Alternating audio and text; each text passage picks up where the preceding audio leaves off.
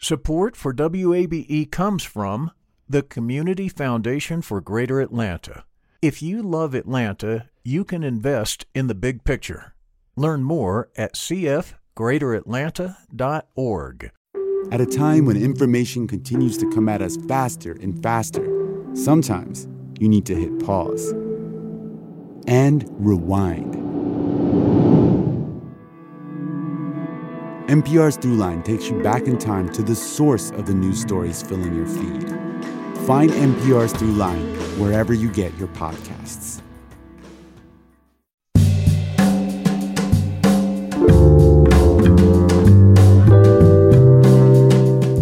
From WABE in Atlanta, this is Closer Look. I'm Rose Scott. Coming up on today's program, over in DeKalb County, they'll soon require convenience stores and so-called high-risk businesses to have surveillance cameras. Now, Commissioner Lorraine Cochran-Johnson details the need for this ordinance. Also, there's a new film fellowship launching for students attending the Atlanta University Center institutions.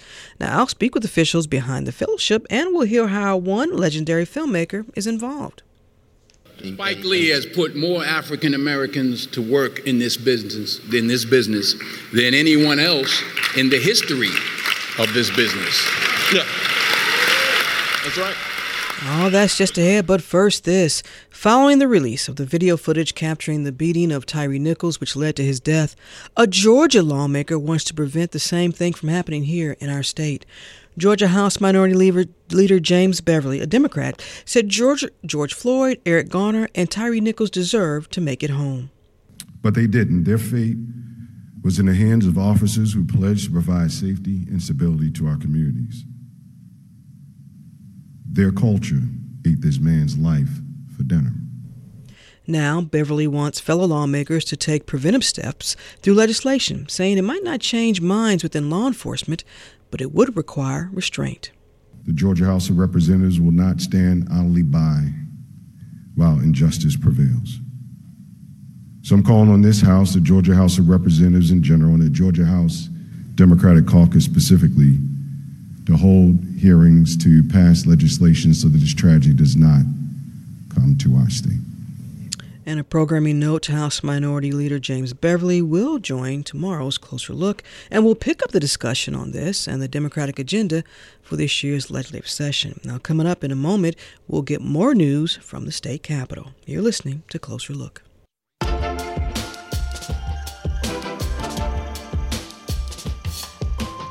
And Closer Look continues now from WABE in Atlanta. I'm Rose Scott. It is business as usual for state lawmakers today, and especially since there are still committee hearings as agency and department heads make their needs heard. Let's head downtown to where WABE politics reporter Raul Bali is live from the Georgia House chambers. Welcome, Raul. Hey, Rose. You all are all busy, not just you, but a lot of our WABE reporters are tackling a lot. It's a busy day when it comes to state politics. Actually, a couple of my fellow reporters are in here right now. Sam Greenglass is about to walk out the door to go cover a governor's event. Emily Pearson is here. She's about to head over to City Hall for an event. She was here for an Asian American event. And we've had other reporters out covering a lot of things with state. It's a busy day for things around state government today. Yeah, and a little bit later we'll hear from First Lady Marty Kemp. I believe Dormaya Vance is with that those efforts at the airport as relates to trafficking. Martha Dalton, of course, is, I believe, covering a literacy hearing. Yep. And Jess Mador, who's covering Mental Health Day. So y'all are busy, and, of course, we appreciate it. And we have Matthew Pearson here, too, our photographer who's taking amazing photos for our social media and our website. Amazing photos. They're amazing. Yes.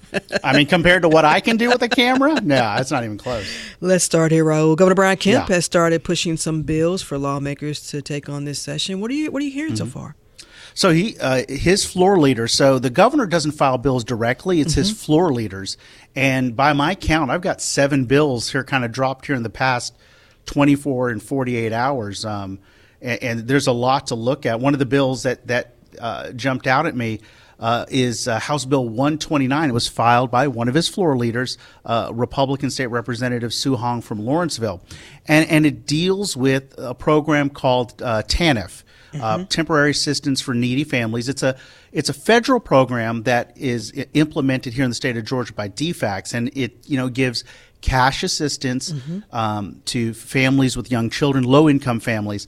And what this legislation would do is it would expand the eligibility criteria to include pregnant women. And I just talked to Representative Hong, and one of the important things, it's not written in the bill, but one of the important things is once that pregnant woman has a baby, she's not going to have to file any more new paperwork. She'll just continue, because if she's going to be eligible under that criteria as a pregnant woman, most likely they'll be continue to be once they've had the child. So that's one of the bills that's been filed. And Raul, for our listeners who may not be aware, take them through the likelihood of when a governor is pushing a measure that's important to him, obviously, or to the administration. How likely is it for that measure to obviously get a vote and then become law? If it's not truly controversial, it's very high. And when you look at a bill like this, you would expect it to go through. The other thing I look at other names on the bill. Obviously, having a governor's floor leader on the bill is always important, but you see if other important lawmakers are on that bill. So I would always say, it's a high likelihood that bill is going to get through and get done. The second signer on that bill is State Representative Sharon Cooper, who's over from Cobb County, and she's a leading voice on these maternal issues. So she's also a doctor, correct? She's a physician? She is a nurse. Nurse, okay. So when I see her name, that tells me this is a piece of legislation that's going to get serious consideration and likely get back to the governor's desk. And Raul, we're on the last day of the first month here. What are lawmakers really doing this month? We'll get to some of the issues with the budget, but this month is sort of getting those measures out, making sure you can get people on board before the fun starts, when all the debating begins. So yesterday was kind of a big day because I think we had close to 100 bills filed on both sides. That was the first kind of big day where there were just tons of bills to keep flipping through and try to figure out what's been filed. There are more than, and I think I've mentioned this on the air before, there have been more than 1,000 bills, if not more, that have been drafted, and you're just waiting for them to be filed. So, and the other thing is we're starting to see movement on the state budget as well. Let me ask you this. With those 1,000 bills, my goodness, will all of them require some type of committee hearing, or depending on the measure, you can bypass that? It's rare for a bill to completely bypass the full committee. Sometimes you can send it straight to rules and get it done quickly. Certain resolutions, all those bills I mentioned 1,000. Some of them are just honoring. A perfect example. There's a resolution it's either a bill or resolution for Georgia to recognize Kimchi Day in November. So, those are bills that move very quickly in our resolutions. But the bigger bills, like the one I just mentioned, that's got to go through a committee. And, I feel like we're giving a civics class, but that's okay. It's what we do here. What determines if a bill will even make it to the chamber floor for debate anyway? The first step always is, and this is in both sides, both watching the House Speaker where I'm sitting, and then across the state capitol, seeing what the Lieutenant Governor, who presides over the state Senate, what committee they send the bill to, and then you watch what that committee does. So, for example, we're over in the Educations Committee, as you mentioned, Martha's following. The consideration, what do you do about literacy rates in the state of Georgia? And you expect legislation may come out of that. You follow that legislation. If the first step is if a bill gets a hearing in a committee, that's always the first step. If you don't even see that, it's not going anywhere. It's not going anywhere. And then once it gets a hearing and it gets out of that committee, it goes to the Rules Committee, which puts it on the calendar. And we're just now starting to see those Rules Committee, the House Rules Committee is going to meet for the first time tomorrow. Senate Rules Committee has been meeting for a few days. They put it on the calendar, and that's when it gets a full vote on the House floor or the Senate floor. Earlier this year, the governor said he wants to look at some zoning reforms to address affordable housing. I believe he said that at this year's Eggs and Issues breakfast. Has there been any movement? Is there a measure out there that might get some consideration here? So here's what's going on. This is kind of a two-parter. First, in the governor's budget, there's $35 million of money that's going to be given to like local development authorities and local counties to help, whether it's land for workforce housing. Okay, that's what's the only hard proposal that's out there. Mm-hmm. Here's the interesting thing. When he did his State of the State address right here in the House chamber, he said that, and I'm doing this, I don't remember the exact words, but it was, I'm looking for solutions from outside this chamber. What his staff told me later was what they're referring to is local governments coming up with solutions on affordable housing. Now, and you've had so many great conversations with local mayors and county commissioners about what to do about affordable housing. That's where the governor's looking right now. But back here in this building, there are absolutely lawmakers who want to do something about affordable housing, want to do something about corporations who are building neighborhoods for rent with single-family homes, who want to do something about corporations who are coming in, buying up homes in neighborhoods, and then turning around and renting them. There are absolutely things that lawmakers here want to do, but as for the governor, he's looking to local governments for those solutions. And there's legislation in the works that targets district attorneys. What's this about? This is something that's really getting my interest. This is something that's jumped out at me because, and here's the bigger context. The bigger context, and my coworker Sam Greenglass has talked about this, is district attorneys who may not be prosecuting abortion, or district attorneys who that some Republican lawmakers believe are not tough enough on crime. And so lawmakers here are starting to look. So one example is House Bill 48, which would make district attorney elections nonpartisan. That's one of the bills that's jumped out to me. Senate Bill 31, which is actually on the Senate floor tomorrow, would give, and you guys have heard this before, would give original jurisdiction to domestic terrorism cases. It would give for domestic terrorism cases to the GBI. You guys remember last year, the GBI was given original jurisdiction of election cases. You wonder if this is where this is going, where original jurisdictions for more cases are going to be given to the GBI. Yeah, that is Senate Bill 11 coming to the floor tomorrow. On the Senate floor tomorrow. Wow. Senate Bill 31, and I know I got a few of these, making a district attorney pay certain reimbursements to the attorney general if the attorney general has to take over a case. And something that's not a bill yet, but we've heard lawmakers talk about and have been asked about, is what about oversight of district attorneys, a commission to oversee. Well, but and Governor Kemp, that's interesting, Raul, because Governor Kemp has been one of those governors who said, I don't want to go in and try to tell, municipalities and other areas how to do business, and we want to have, less control or oversight. But this is very interesting. But when it comes to this area, this is one they may be willing to have a different movement in. That's so interesting.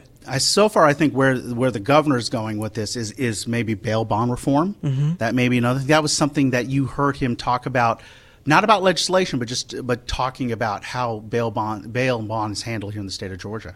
Now, meanwhile, lawmakers are still working through the budget proposal. Any highlights from the agency heads making their case? I know everybody wants money, which is probably fair. Yeah, it is.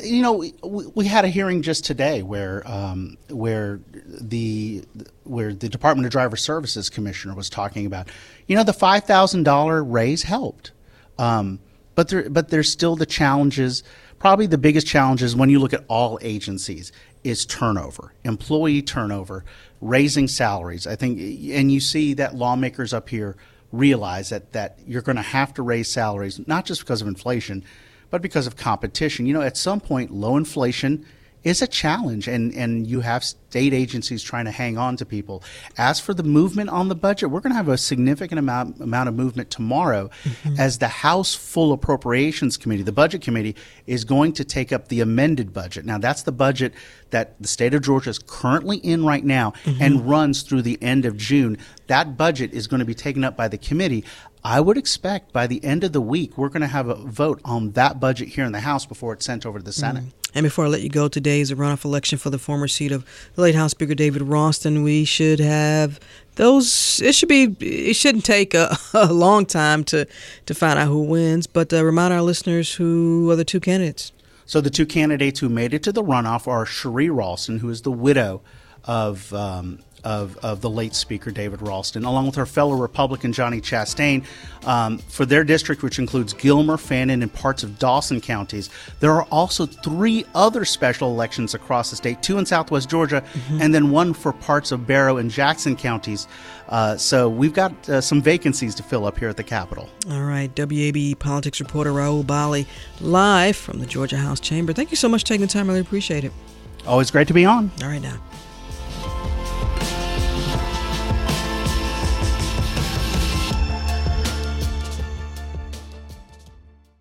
Support for WABE comes from the Community Foundation for Greater Atlanta. You can go beyond giving to impact. Learn more at cfgreateratlanta.org. Support for WABE comes from Capital Good Fund, introducing Georgia Bright Solar Lease Program, a new rooftop solar initiative designed to create pathways to equitable and inclusive solar, sustainability, and monthly savings for Georgians. Learn more at georgiabright.org. And Closer Look continues from WABE here in Atlanta. I'm Rose Scott. Commissioners in DeKalb County recently passed some legislation to combat a growing public safety concern, and it's related to video surveillance ordinances that will require convenience stores and what's considered high-risk businesses to own and operate a video surveillance system. Joining me now is DeKalb County Commissioner Lorraine Cochran Johnson, who pushed for the measure, and she joins me. Thanks for taking time. I really appreciate it. Been a long time. No, thank you. Let's begin here because I actually got an email on this. Someone said, Rose, what exactly is considered a, quote, high-risk business? Good question. That is a very good question. And for DeKalb County, in order to move forward with legislation that would allow us to have the ability to extend it beyond just our gas and convenience stores, we defined a high-risk business as any business that has a violent crime occur on site, any bodily injury or harm, as well as a business that receives 3 calls for police servicing during the course of any 30-day period. That was my next question. How are you all going to determine? And you could have some business saying, well, are you profiling us? But you're saying, look, we're going to keep track of how many times we have to come visit y'all. Absolutely. We are using the data because we find a direct correlation between outcomes and calls. And if you are calling for police services or there's multiple requests from the community at your location, then you move to the category of a high-risk business. Have you had some pushback, I imagine, from either the chamber or a other coalition of other businesses? What's the feedback been like so far? Amazingly, Rose, it has been all positive because, of course, when it comes to video surveillance and equipment, there are fees. But what we have found, because it's very unfortunate, but in certain census tracts, there is a pattern of criminal activity. So many of the gas and service stations where we have had the greatest incidence of crime, they are looking for solutions too, because they have a fiduciary responsibility to provide for the safety of their patrons. So honestly, the conversation has been more about what can we do to help you help us, so that we provide a safe environment, because for some stations, it was beginning to affect their sales. People do not want to stop after dark or during certain periods or at certain gas and service stations because of known incidents of crime.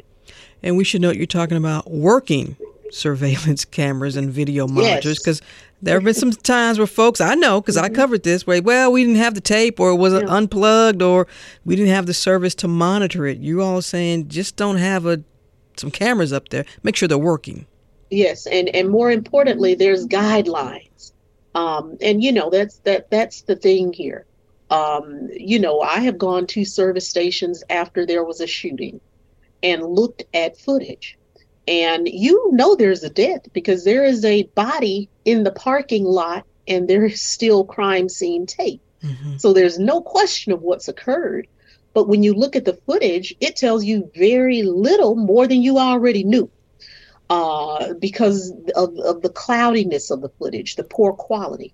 So it was bigger than creating an ordinance. It was creating an environment where the footage actually becomes an asset to our police department.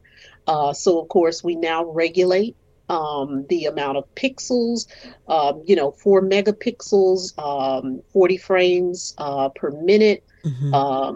We regulate the storage. You must hold and store footage for a minimum of 60 days. If there is an incident of crime or footage is requested, it must be surrendered within 72 hours. Your video surveillance must be active 24 hours a day, 7 days per week.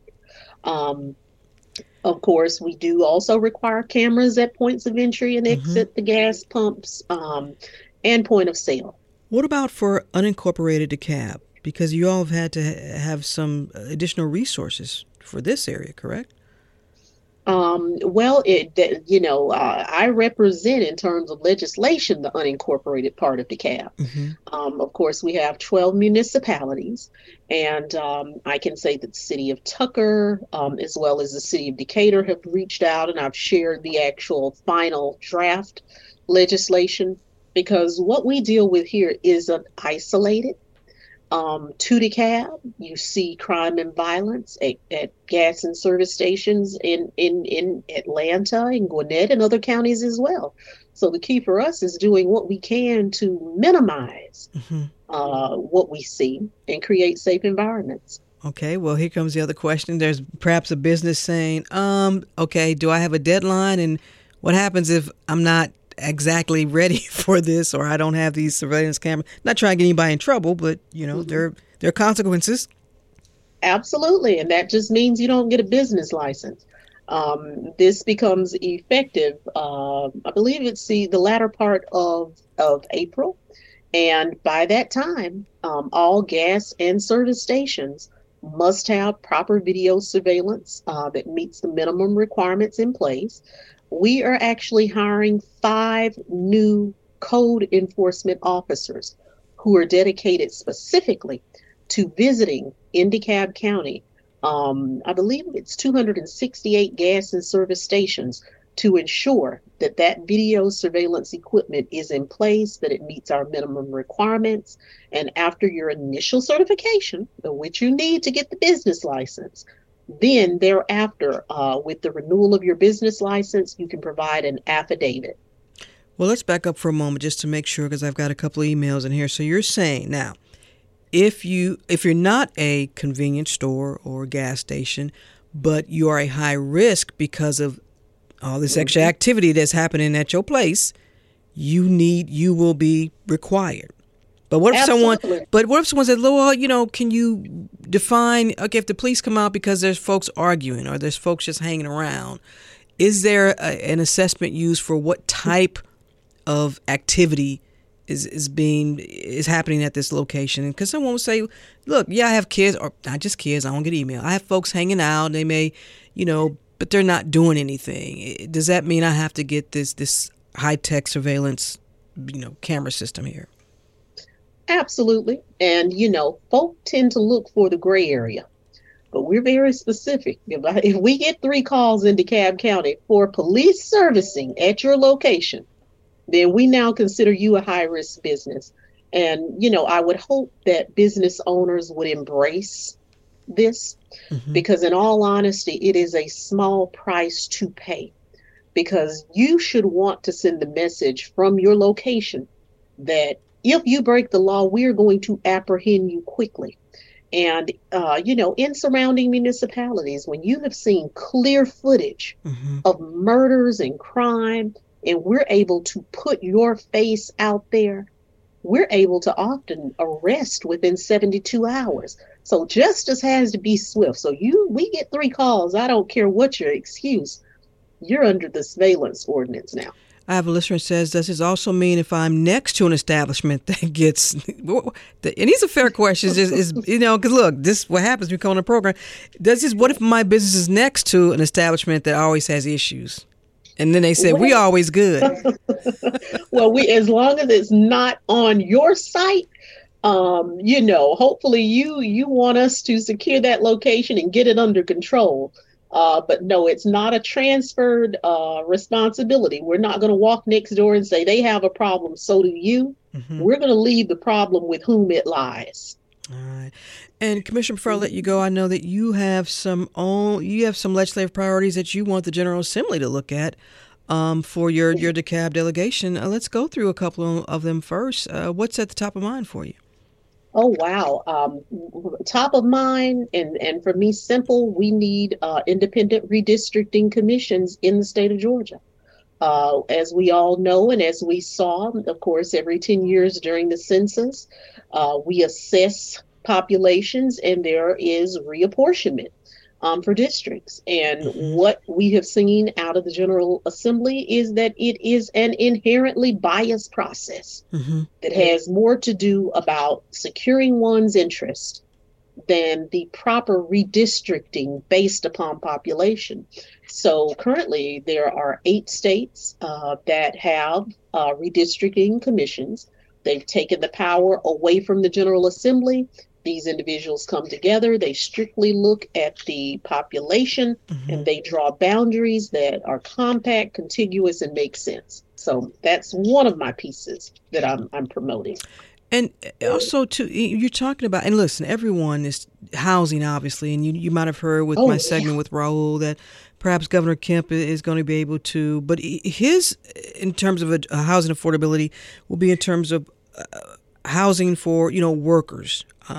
But for DeKalb County, I imagine that it goes beyond that for you all and what assistance you would need. And Rose, that you're very right, because I did present a request to the General Assembly. There's 2 things that need to happen here. In 2021, Metro Atlanta saw a 21% increase in rental rates. And in 2022, we saw a 15%. So over the past 2 years, the average person that rents has seen a 36% increase in rental rates. What you have happening here, and with those rates, let me say that it placed Georgia in the top 10 for highest rental rates across the country. Out of the top 10, 6 of the other states currently have a rental rate cap. And with a rental rate cap, that means that year over year, rental rates cannot increase more than 4.5 to 5%. But here in Georgia, we're seeing 15 to literally 21% increases.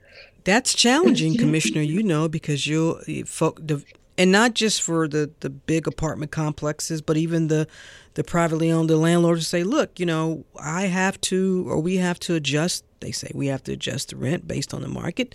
We have to adjust the rent based on perhaps property taxes. If I own 4 rental, units in a building, my property taxes, I am forced to pass that on to my tenants. You've heard that. Oh, yes. And let me say, as a part of the governing authority of DeKalb County, you don't see rises in taxes that would justify the things that we're seeing. And it's alarming. And of course, there's a totally different emergence of what's called the BFR community, the buy for rent, where now individuals who seek to purchase a home aren't competing against other individuals. They're competing against LLCs, Wall Street, and private investors. Yeah. And that is a totally different piece of this puzzle. Well, in legislation, there could be legislation that deals with that state lawmakers might want to consider. I know in each municipality, there may be some local measures in terms of keeping investor businesses from coming in. And look, in some instances, having whole subdivisions and whole, blocks and blocks of rental units. I want to get this in there before I let you go, because tomorrow we know that your CEO, Michael Thurman, and Atlanta Mayor Andre Dickens are planning some type of press conference where they're going to talk about ensuring the safety for the community around the Atlanta Public Safety Training Center. Should they have, through your lens, should this have been done some time ago as now? Because unfortunately, there's been a death. Someone has been killed, and all the things that have been happening with that. Is it a little bit late? Shouldn't all this have been worked out before? It is so interesting, Rose, that you would ask that question. Now you know me. I do, and you know me. And because you know me, I'm going to say I was made aware at 12:09 through a press release that this conversation would take place. So unfortunately, I cannot with any degree of intelligence speak as to the resolutions or what this conversation looks like. But I will say that even this Sunday on the Georgia Gang, hearing Phil sit there and say, and I'm sure you were watching too, a conversation should Are you about to quote Phil Kent? You know it. See, yes, Phil Kent said, it was time for a conversation, for CEO to have the conversation. And I do agree. And, let me say, I believe in securing rights for people. I'm that person who will fight for you, fight with you, and I will fight you if you're wrong, but I won't put it out there. But it will be a conversation. But also, when you fail to act, there's consequences. And this has gone on for too long. People identifying themselves as tree watchers that are trespassers. And also talking about the environmental issues so I'm looking forward to the resolution and hearing what has been agreed upon. And I sincerely hope that, you can't go back, but we can go forward. Well, what lesson is learned then? Obviously, we can't go back, and we can't bring back the individual that was killed. We can't bring back what happened to the state trooper that was shot and is recuperating. But what lessons do you think can be learned as it relates to how DeKalb County did business in that property? One thing that I can say is when you don't have critical conversations, you deal with critical issues. So having the conversation, because there's been an outcry from the community. I will not say that everything that certain members of the community express is an accurate representation of the facts. However, the conversation is just long overdue. Mm-hmm. So being quicker to act. DeKalb County Commissioner Lorraine Cochran Johnson, thank you so much for taking time. I really appreciate it. We will have a link to the ordinance for your DeKalb County folks who still emailing me talking about, why should I get a video? Because we'll say, why should I get a video? My company's good. Well, I ain't got to do with that, y'all. You talk to the commissioner. Oh, no, but make sure they know that if you don't have, a violent crime or you're not a gas or service station, it doesn't affect you. Just make sure you keep criminal elements out, and we're here to help with that. High-risk businesses. You know who you are. High-risk businesses. You know who you are. Yes. Thank you, Commissioner. Thank you.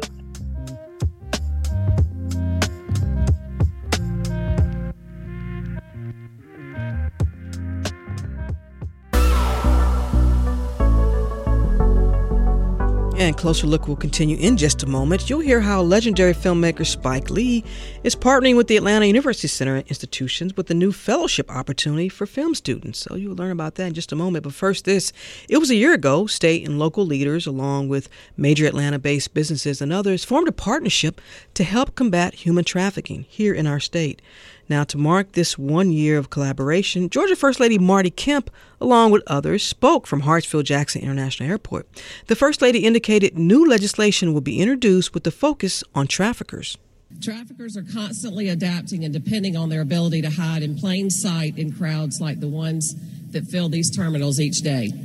That is why it is so important that we work to educate the public on the signs of trafficking and what they can do to stop them. This year, we're adding a piece of legislation that will increase penalties for those required to post information and resources on human trafficking but fail to do so. Victims are dependent on everyone to do their part, and we must hold each other accountable to ensure we are meeting those demands. Now, last August, FBI and 9 Atlanta area police departments rescued 28 minors, 9 of which were reportedly being exploited for sex. 4 suspects were arrested. And also, filmmaker Tyler Perry was working with the governor's office to produce a new PSA to alert people about the signs of human trafficking. Georgia's Attorney General Chris Carr says within the last year, 116 human trafficking victims have been rescued and given assistance. Nearly 50 defendants are currently under indictments for sex and labor trafficking. This is Closer Look. We're back in a moment.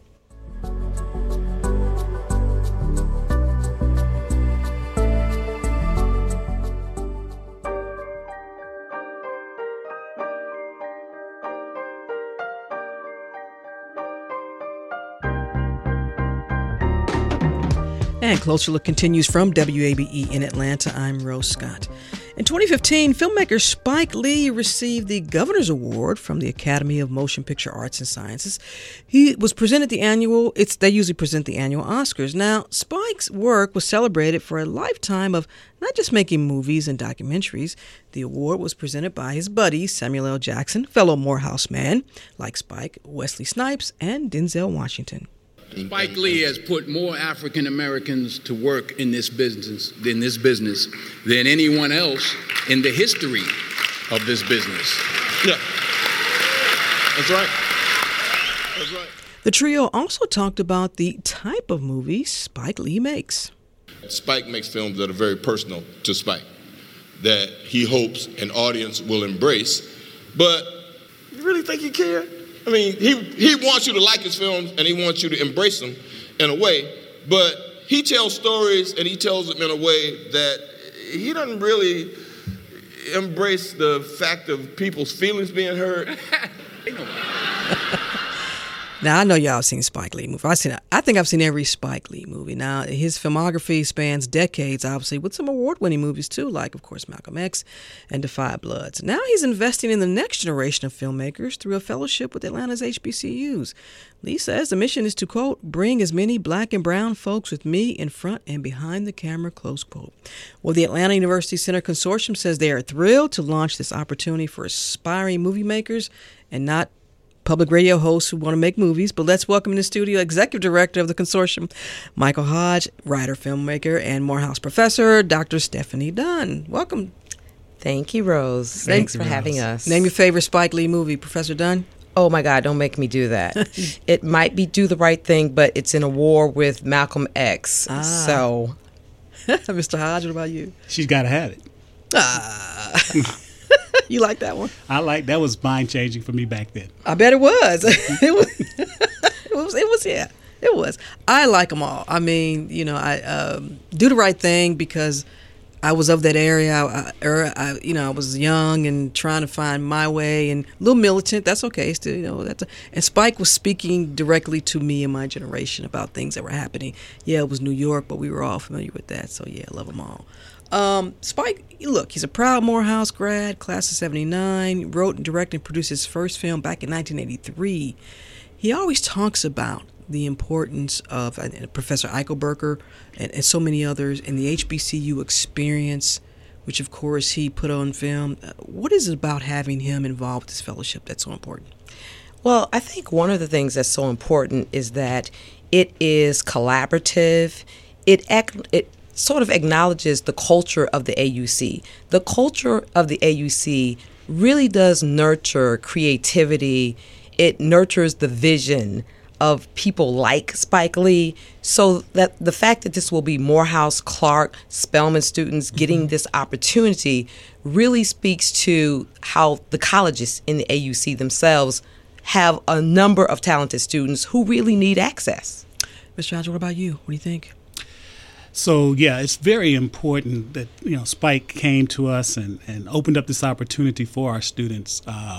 So the Atlanta University Center Consortium is there to make an impact that's greater than any one of those colleges could make by themselves. So we bring them together with collaboration.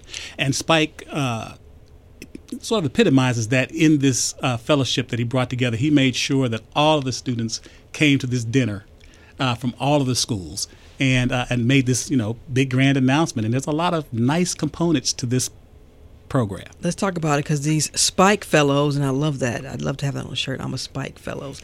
These Spike Fellows, it will be more than just, funding, but this allows them to do so much. I think it does. The working with Gersh, big company.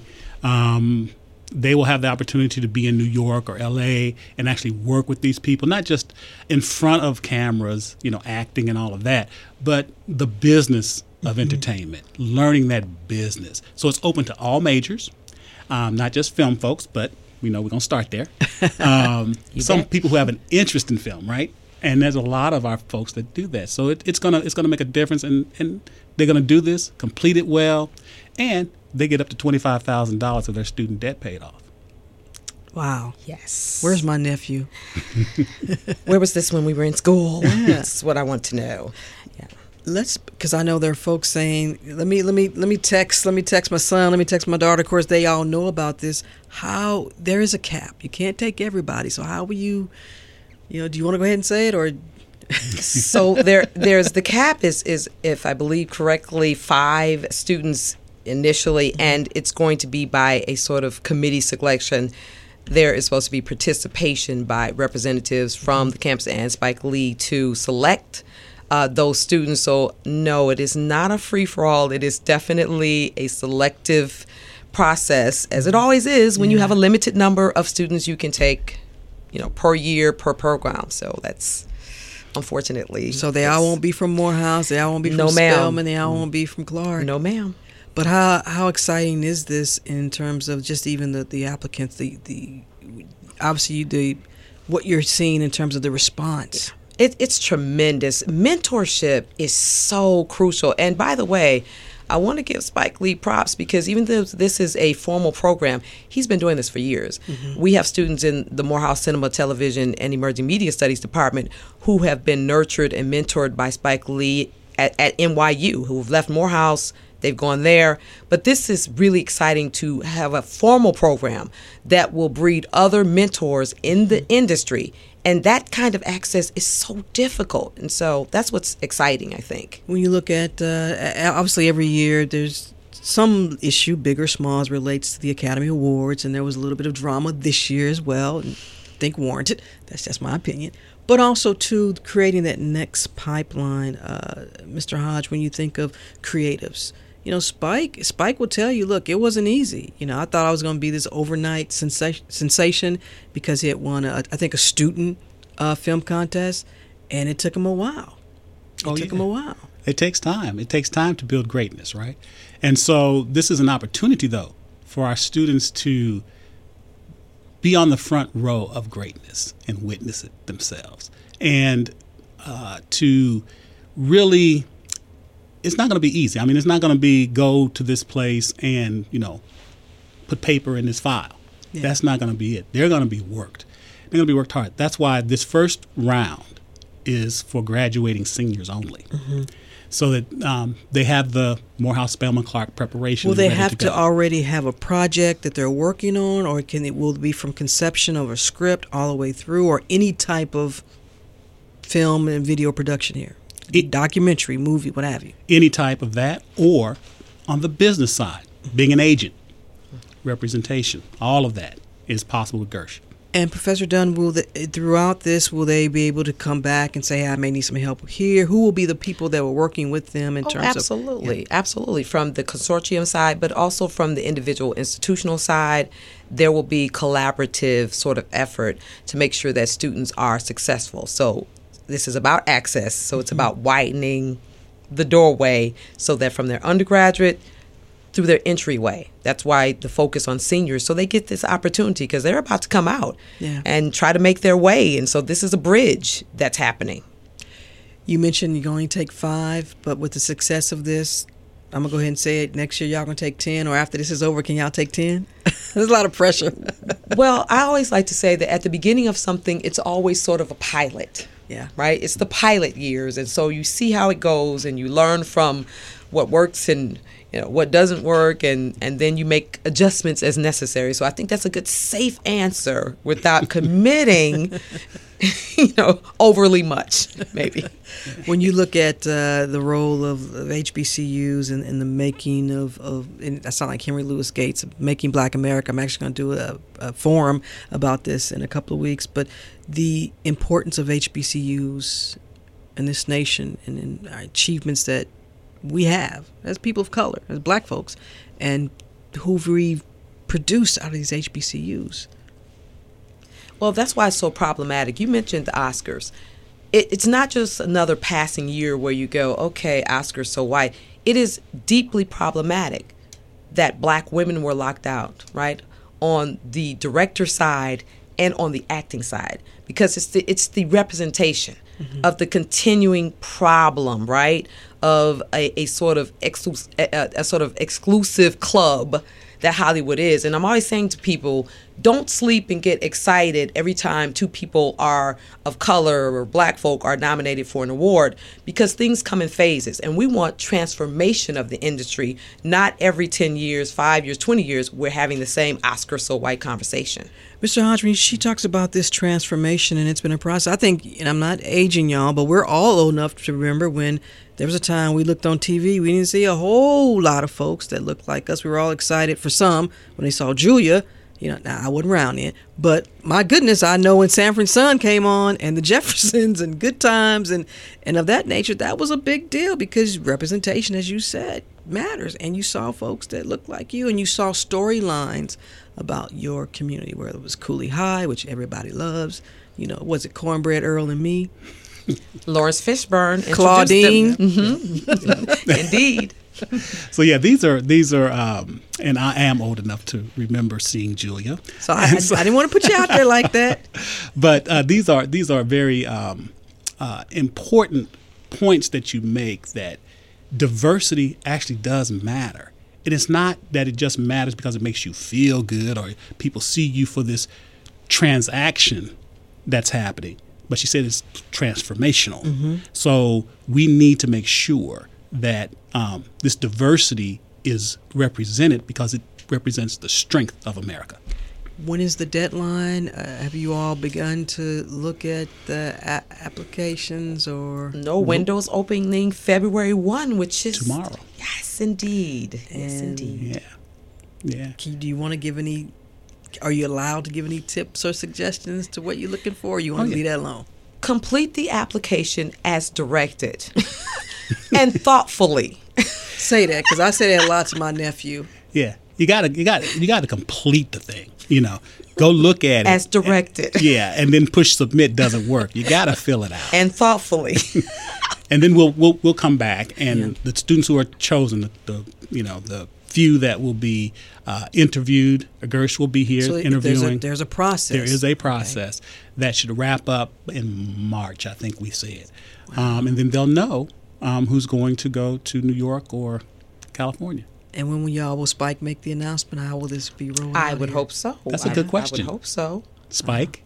Rose Scott has asked, will you make the announcement, please, as would be fitting? I have a funny Spike Lee story. I'm telling you tell quick. us. I was doing basketball. I was for the radio with Clark Atlanta and Morehouse. It was a basketball game. And we interviewed Spike during halftime. And I asked him, I said, Spike, I need you to make a movie about the 3 women that played in the Negro Leagues. And he said, not before I tell Jackie's story. I said, well, we know Jackie's story, but you got to do something about the 3 women that played in the Negro Leagues. And he said, maybe. And I said, what do you mean, maybe? And he said to me, you do it. And he was right. He was right to say that. You do it. Now, I don't have Spike Lee funding, but, that's my Spike Lee story. Yeah. And when you want to make that film, I'm a filmmaker and a writer, so let's do that thing. All right. Did you know there were 3 women that played in the Negro I Leagues? did. Yeah, okay. And yes, indeed. And you knew that too, Mr. Hodge, right? I know it now. No, I did not know that. It was Mr. Hodge, really? I did not. All right, I'll be honest. I'm transparent here. All right. Well, that's what we're going to do. So we're going to make this movie? Now, see, she thinks I'm talking, but Dr. Hodge can tell you. Yes, I know that. Now, you met, and look, she'll be calling you. What is the final, and again, it's going to be this 5, but with these 5 young folks, these students, these graduating seniors from the AUC, and what they're about to embark on? I'm so excited for them. I mean, it's really not about quantity. I mean, just think about one Spike Lee and how he has changed and contributed to the American cultural front. Mm-hmm. So. Yeah, let me just say that these students, when they came to that dinner with Spike Lee, and he asked them to go around and talk, oh my goodness, these young people are so bright, so deep, so talented, so enthusiastic. They are true creatives and in all senses of the word, whether business or film. This is going to be great. Maybe I want to get one of them to do the movie about the 3 women that played in the Negro Leagues. They can work for us. It's important for 2 black women to continue. Black women to. Hello. I like that. Hello. And then, yes, ma'am. Executive Director of the Atlanta University Center Consortium, Mr. Michael Hodge, and writer, filmmaker, and Morehouse professor, Dr. Stephanie Dunn. Thank you both for taking time. We appreciate it. Let us know when the 5 are announced. We would love to just talk to them briefly. Absolutely. Thank you, Rose. Thank you for having us.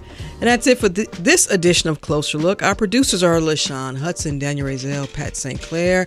Our supervising producer is Tiffany Griffith. Our engineer is Kevin Rinker. A reminder to let us know your thoughts on today's program. Do not email me about how to get your son or daughter selected. I don't have that pull. I've got 2 emails already. I love it. But send me an email, rose@wabe.org. And of course, if you missed any of this, it will be broadcast tonight at 7 p.m. as well as on our website, wabe.org/closer look. Stay tuned to 90.1 WABE from Atlanta. I'm Rose Scott. We'll have a link. You can go to AUCC website? AUCenter.edu. AUCenter.edu. All right. Good luck, everybody.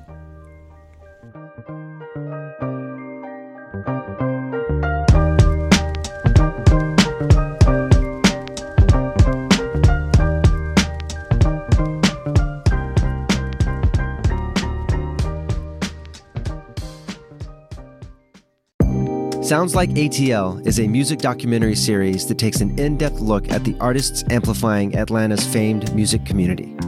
Built around a desire to highlight Atlanta's diverse and world-renowned music scene, each episode features unforgettable, intimate musical performances by fresh new musical guests, each with exclusive interviews about the stories behind their music. Listen at wabe.org or wherever you find your podcasts. Hey y'all, I'm Mark Kendall. And I'm David Perdue. And we're the hosts of What's Good Atlanta, the new weekly comedy podcast from WABE. On What's Good Atlanta, we run down uplifting and unusual headlines from the universe known as Atlanta. And while we may not be journalists, we are comedians, and we'll be breaking down news and breaking down the stories that make you smile. We're just trying to see what's good, Atlanta. Episodes drop Fridays at wabe.org or wherever you get your podcasts. I get mine from a guy named Craig. Shout out to Craig. WABE.